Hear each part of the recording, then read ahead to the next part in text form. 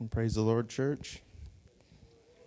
As everyone's coming in to be seated, I want to start with Genesis chapter 2, verse 7.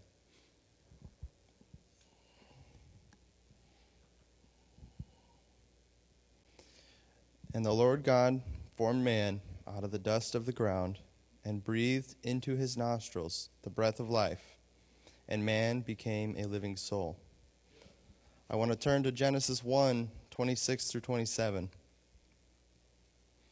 And God said, "Let us make man in our image, after our likeness, and let them have dominion over the fish of the sea and the fowls of the air, and over the cattle, and over all the earth, and over every creeping thing that creepeth upon the earth." So God created man in his own image. In the image of God created he him, male and female created he them. I want to talk today about understanding our value, understanding our place in God's will, understanding the value God placed upon us from the beginning. It was clear in that second set of scripture I read. God made us in his image, a reflection of him living life upon his creation. So not only did he breathe a living soul into Adam, giving him life, not only did he give him dominion over the earth, which he just created, he started what would become the greatest love story ever told. Because in that moment when God breathed life into Adam, he knew that one day he would be robed in flesh. He would come down to the earth which he created, born as a child, living life like all of us, and one day would pay the ultimate sacrifice. He knew that salvation would be offered to every generation from the moment Adam was created. Just take a moment and think the value God placed upon you when he decided he would do that from the beginning. It's a love only God could have. From the very beginning, to put value upon us. Not that we are great, not that we deserve it, but because he loves us. Think about that. If you read in Genesis chapter 1, it was the sixth day in which he created man. The sixth day of creation, after all the creatures were created, after the mountains and seas were formed, he waited to the very last minute to create us. The thing he would mold in his image after himself. The thing he would love so much that he would step off of his throne and come down to his creation and die for us. You know, it's great for us because we know how the story ends. We know how the story went down. We know the love that Jesus has for us. But not everybody was happy with that. We talk about Satan, Lucifer, the adversary, whatever you want to call him. We read in the Bible, he was once an angel in heaven with God. But he wanted to exalt himself above God. We can read in Isaiah chapter 14, verses 12 through 15. "How art thou fallen from heaven, O Lucifer, son of the morning? How art thou cut down to the ground, which did weaken the nations? For thou hast said in thine heart, I will ascend unto heaven and exalt my throne above the stars of God. I will sit upon the mountain of the congregation in the sides of the north. I will ascend above the heights of the clouds. I will be like the Most High.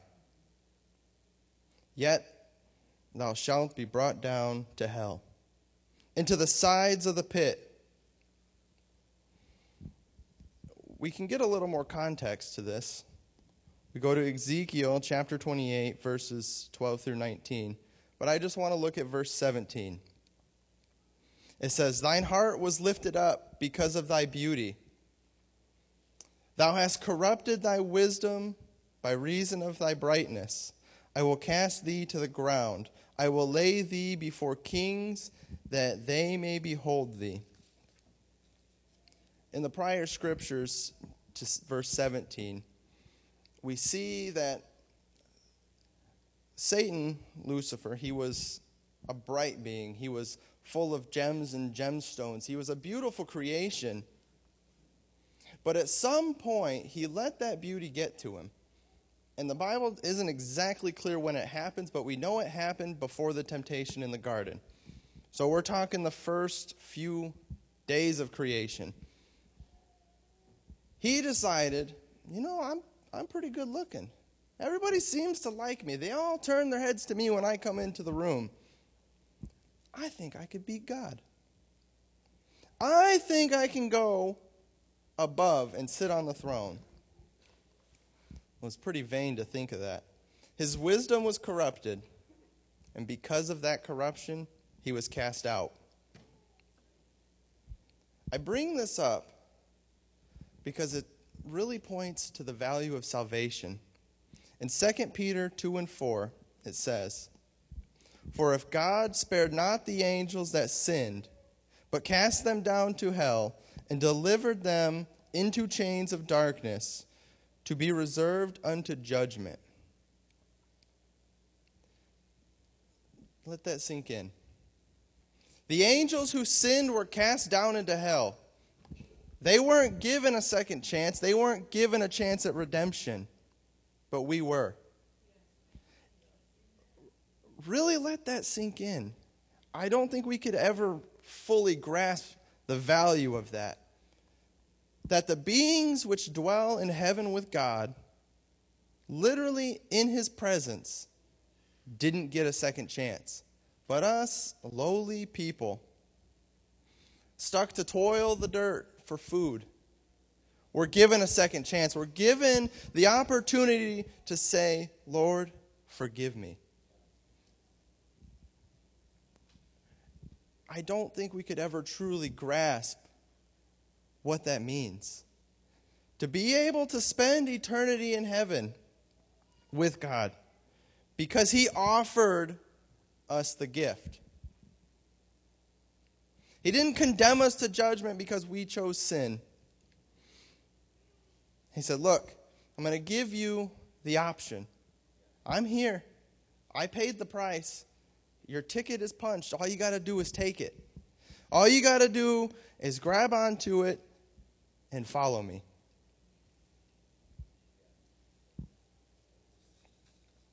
Having that context, it really helps us to understand how he sees us. We're not just empty vessels doomed to wander. We are vessels waiting to be filled.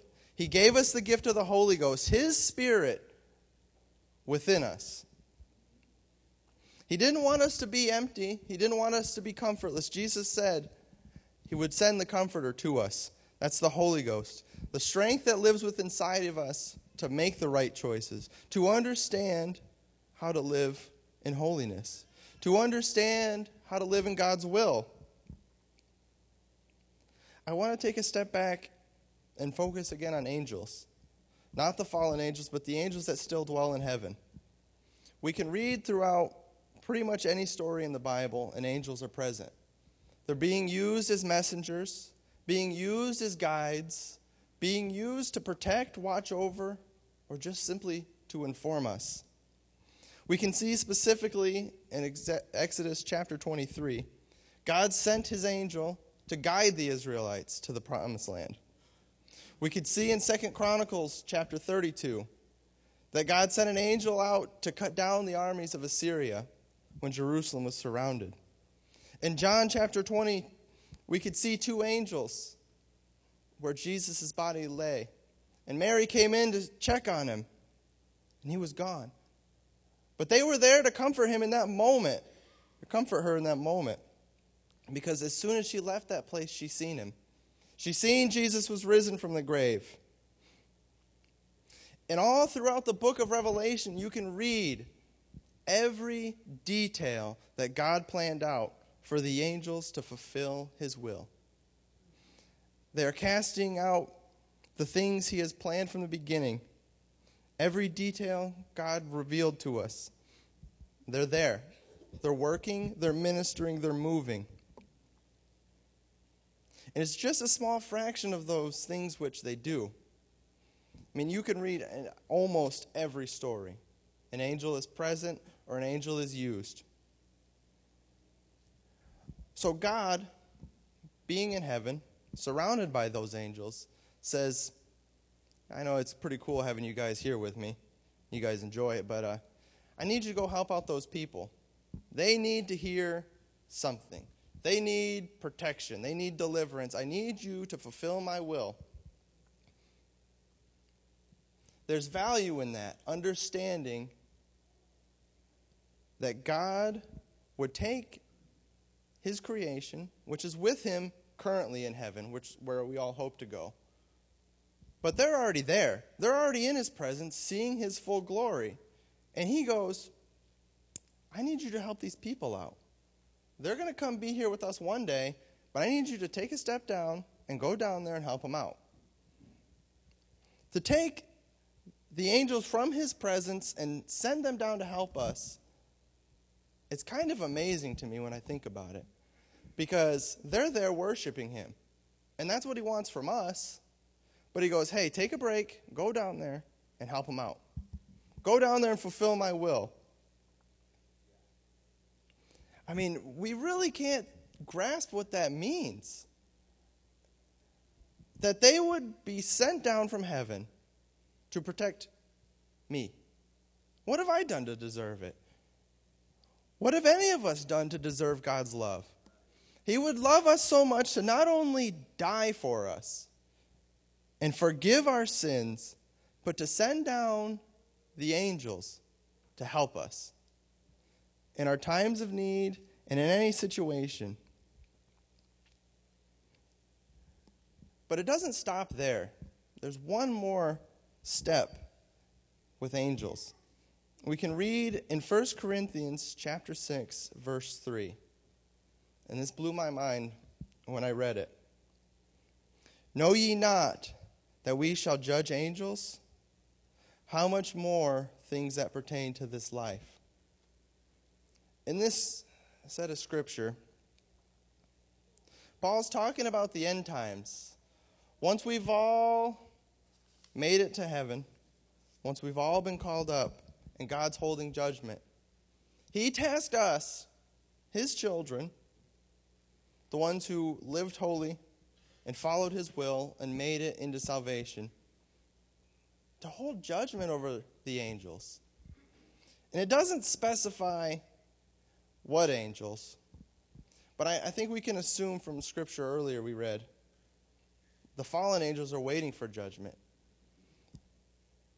So I'd imagine that that's what he's talking about there. But think about that. Us people who only get God's presence when we ask for it, when we pray for him, when we seek him, and when we bring him in. He's always with us, but we can't see him. Sure, we can see his will manifest. We can see his love come to fruition in our lives, but we don't get to see his glory physically. But he tasked us, these lowly people, at the end times, to hold judgment over the angels. I don't think there's a greater value we can think of besides that in salvation. That he would value us so much to allow us to share that judgment with him. It really doesn't make sense to me to think that God would love us that much. That God would hold us in such high value that no matter the sin we come from, no matter the evils we've done, no matter the wrongs we've committed, he's holding his hands open and say, you got a second chance. I'm here. I love you. I paid the price. Just repent. Just be baptized. Just receive the gift of the Holy Ghost. I'm there. The whole time. God never leaves you. God doesn't turn his back on you. He doesn't forsake you. Even if you forsake him, he doesn't leave. He's still watching. He's still loving. to think about that. How could anyone value something so much? I mean, being honest, anything besides my kids, I don't know if I could value anything that much to die for. I mean, I love every one of you, but being honest, I think my kids are the only people I'd stand up for in that moment to die for them. But that's how God views us. We are His children. He created us. He laid out our lives. He didn't have to do it. He really didn't. He could have just let us all be doomed. But He chose to die. He chose to step off of His throne, be born, grow up, through all the things little kids do. Go through all of that. Literally experience life like us. Every up, every down, everything. All the hard work, all the schooling. And yet He was sinless. He showed us, as an example, it's possible. With His Spirit, it's possible. Because He didn't just make a man and fill it. He was the fullness of God in man. That's the only way it's possible for us. To have God's Spirit, that's the only way. And He knew He couldn't just give it to us, because we would still have the burden of sin. He knew that He had to be that perfect lamb, the perfect sacrifice, one final price to be paid for everyone. So He came down, lived sinless, was perfect in every way, and taught the multitudes. And for those teachings and the love that He was preaching, was condemned to die. Now He knew He was going to die. But even in that moment, in those final moments, you could see the flesh crying out, saying, "Let this cup pass from me." He didn't stop. He didn't go, "No, you know what? That's going to hurt. I don't want to do that." I mean, think about it. Being crucified is the most brutal way anyone has ever or will ever die. And that's what He chose. He chose to be hung upon a cross and slowly and painfully die for us. That was the price He paid. That was the value He held in us. Something to most people who, I mean, in general speaking, we don't really have a way to put value on human life. But God chose His life to be valued over all of us. He paid that price Himself. He could have sent another, and it probably wouldn't have meant as much, but He could have. It's His plan, it's His choice. He could do whatever He wants. But He said personally, "I'm going to step down, and I'm going to do it," to show all of us the love and the value He holds over us. And He could have stopped there. He could have said, "All right, your price is paid. Repent and be baptized and live sinless." But there's a catch. We're still flesh. So He said, "All right, I'll go a step further, and I will send you the Comforter, the Holy Ghost, my Spirit, in every one of you." I mean, really think about that. He wanted to dwell within us, in our hearts, to be our personal guide. That value He holds upon us, to say, not only will I die for you to offer redemption, I will live within you and be that soft, still voice saying, "Don't do that. I wouldn't say that. That person over there needs you to pray for him. That person over there is in need. I sent you to help them." Allowing us to become His messengers Because it'd be kind of strange, if we're being honest, to go through some of the experiences that characters in the Bible did. If you've read the descriptions of angels, sometimes they seem a little freaky, right? That's why they always say, fear not. But God said, you know what? You guys relate better to each other. So I'm going to take my people, fill them with my spirit, and send them out to preach the gospel. To preach them the hope of all things that I paid for them. To help you and me reach out to everyone else. To help them understand the value God placed upon them. Because if you look out in the world, and if you could remember back to a time where you were in the world, everyone out there is living in despair. They're living in self-hatred. They don't know why, but they don't feel fulfilled. There's a pit that says, you're not good enough. You could never be enough. You could never fulfill anything good. And God says, yes, you can. God says, I will help you. I will make you into something good. I will turn all that evil into good.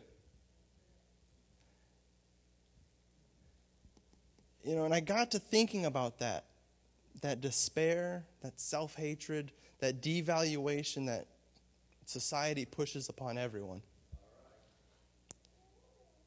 And it really starts to make sense when you think about what Satan has been trying to do.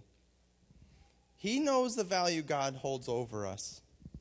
He understands what God did and what God's doing. And to be honest, I think he's jealous. He didn't get salvation. He didn't get a second chance. And that's why he's trying to take every one of us to hell with him. That's why he wants every single person to forget that there's a God who loves them. I mean, just look at society. Look at anything. Where do you see God? Where do they mention God? Not once, not ever. Unless it's in a joke. Unless it's something to laugh at, to say, look at those silly Christians jumping up and down saying, Jesus loves you.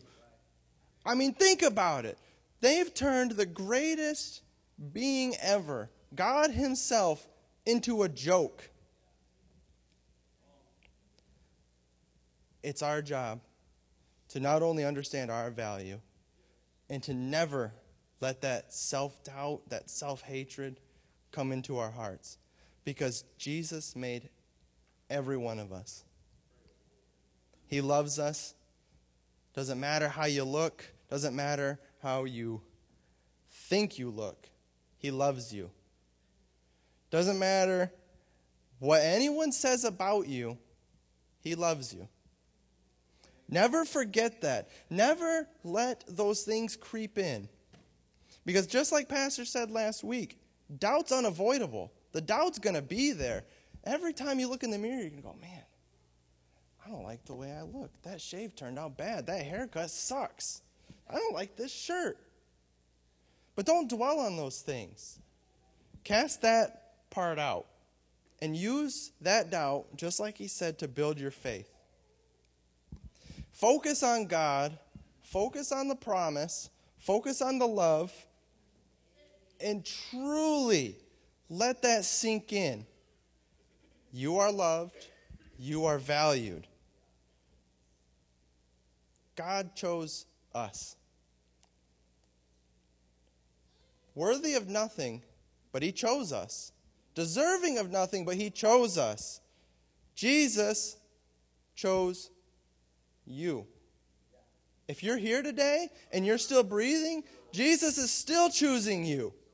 He still loves you. And he will not leave you. That I can promise you.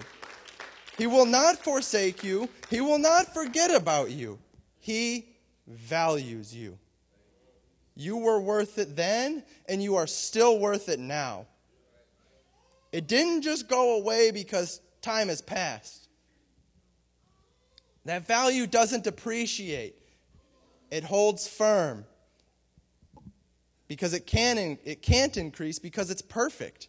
The love is perfect. The salvation is perfect. Jesus made it that way. It doesn't diminish in value. No matter how you feel about yourself, you are still valuable in God's eyes. So in conclusion, as I'm wrapping it all up and bringing it in,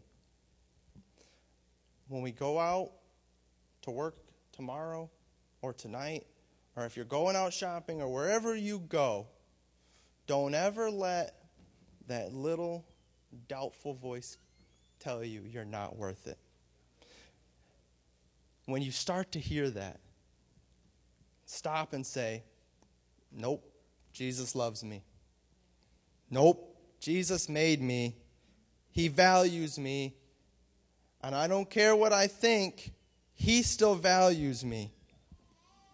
Because at the end of the day, if you've been baptized, if you've repented, if you've received the Holy Ghost, and you're living for Jesus, you're living a holiness lifestyle, and you're focused on Jesus, you've got nothing to worry about. If God's with you, no one can be against you. He is for you. He loves you. He values you. And He understands the struggle. It's always an open door for Him. Pretty simple. Just speak to Him and He hears you. So don't ever forget that value. Don't ever forget who you are to God. Don't ever let anyone tell you otherwise. He loves you. He values you. And He understands you.